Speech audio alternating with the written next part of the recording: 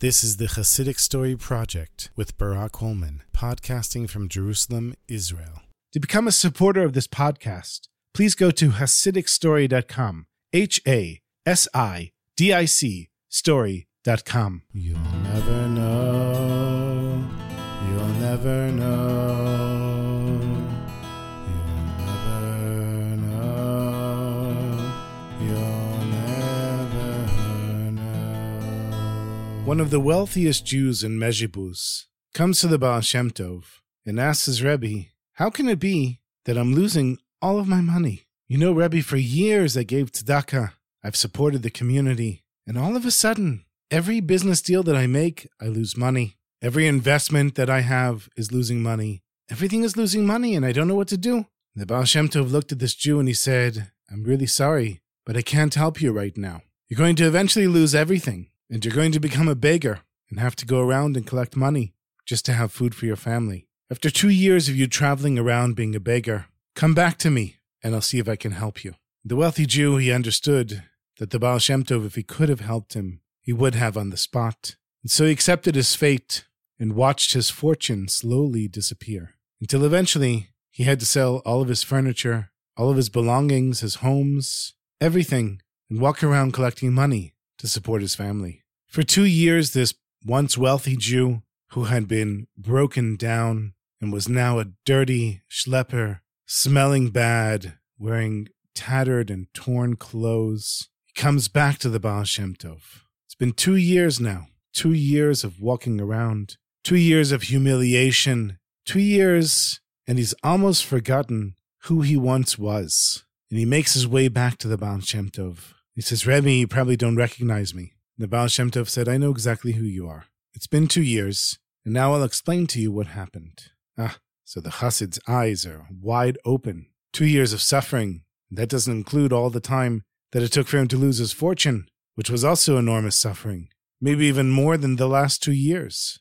The Baal Shem Tov said to him, do you remember, over 2 years ago, on Yom Kippur, you had a beautiful snuff box, and you were walking around the shul, giving everyone a sniff of the snuff in your box. As everybody knows, on Yom Kippur, you fast and you don't eat or drink or smoke, but you can smell fragrances, and so many people walk around with snuff boxes to try to revive people's spirits as the day goes on. The Baal Shem Tov said to this chassid, do you remember you had your snuff box and you're going around, and in the back corner of the shul, there was this disgusting, dirty schlepper, torn clothes, and you know, all of us were fasting, but he hadn't eaten in days. And he signaled to you that you should bring him the snuff box and give him a sniff, but you didn't like the way he looked. You didn't like the way he smelled. And you decided that if the schlepper doesn't get up and come to me, I'm for sure not going to him. The schlepper was too tired to get up, so he didn't come. But the Baal Shem Tov said to the chassid, you should know that this schlepper, after fasting for 3 days,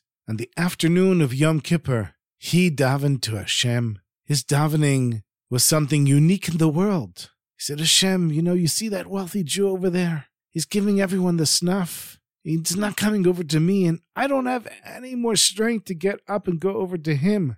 Amish Hashem, I can't take it anymore. Hashem, please make me a wealthy Jew, and I promise you that I'll be a much better wealthy Jew than that guy over there. And then the schlepper fell asleep, and you know what happened on Yom Kippur?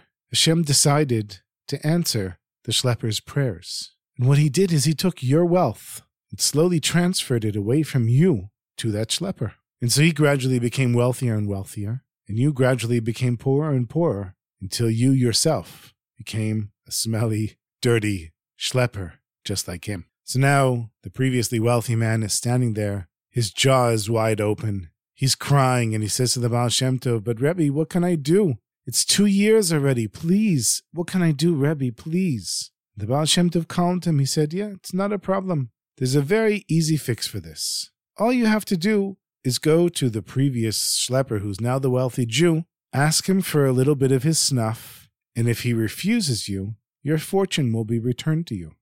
So the chassid, who knows what it is to be a wealthy Jew, he knows exactly how to get the other guy to refuse to give him snuff. Because when he was busy, if somebody came and bothered him, there's no way that he would stop what he's doing for giving somebody some snuff. So he waits and he watches, and he goes over in the Beit Midrash, in the house of study, to the wealthy Jew.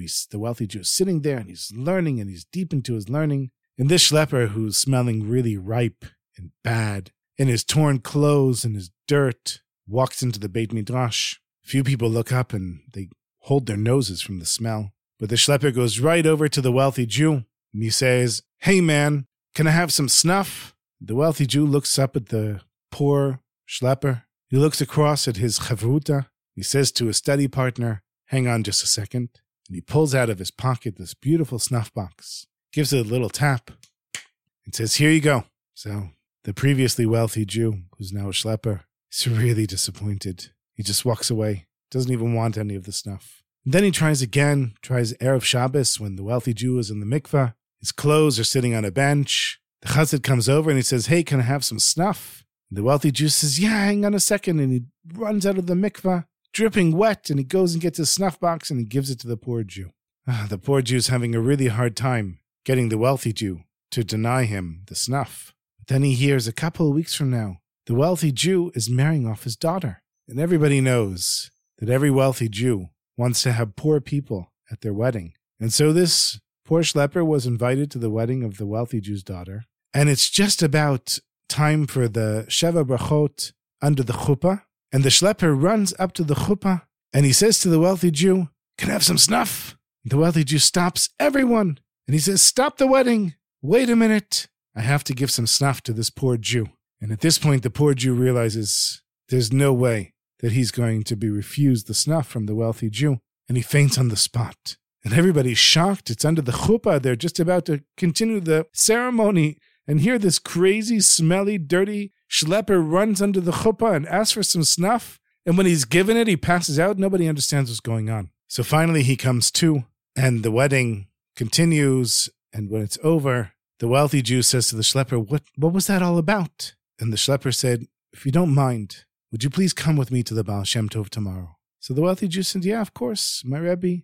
I'll be happy to see him anytime." And the next morning, the two of them walk into the Baal Shem Tov's room. The former schlepper, who's now a wealthy Jew, and the wealthy Jew, who's now a schlepper.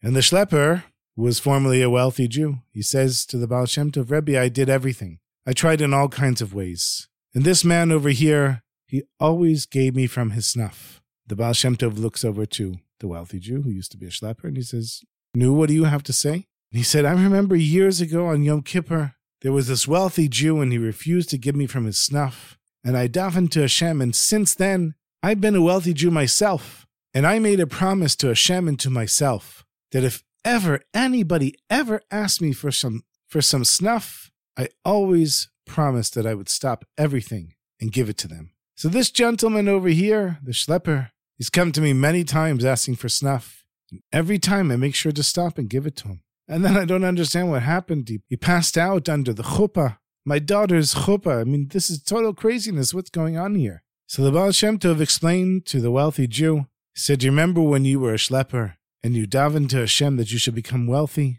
Well, Hashem decided that he was going to take the wealth of this Jew right here and transfer it to you and transfer your poverty to him." The wealthy Jew, he had no idea that this was going on. And the schlepper, who knew exactly what was going on, he turns to the Baal Shem Tov and he says, "Nu, Rebbe, what am I supposed to do now?" The Baal Shem Tov didn't need to say a word. The former schlepper, who's now a wealthy Jew, he turns to the previously wealthy Jew, who's now a schlepper. He says to him, "My friend, if that's the case, and obviously it is because the Baal Shem Tov is sitting right here telling us that it is, then half of my money belongs to you. I want you to come after the Sheva Brachot are over, and I want you to come to all the Sheva Brachot, and I'm going to give you some money right now to get you back on your feet. I want you to come to me, and I'm going to give you half of the money that I've earned over the last 2 years. He said, "I'm going to give you something else as well."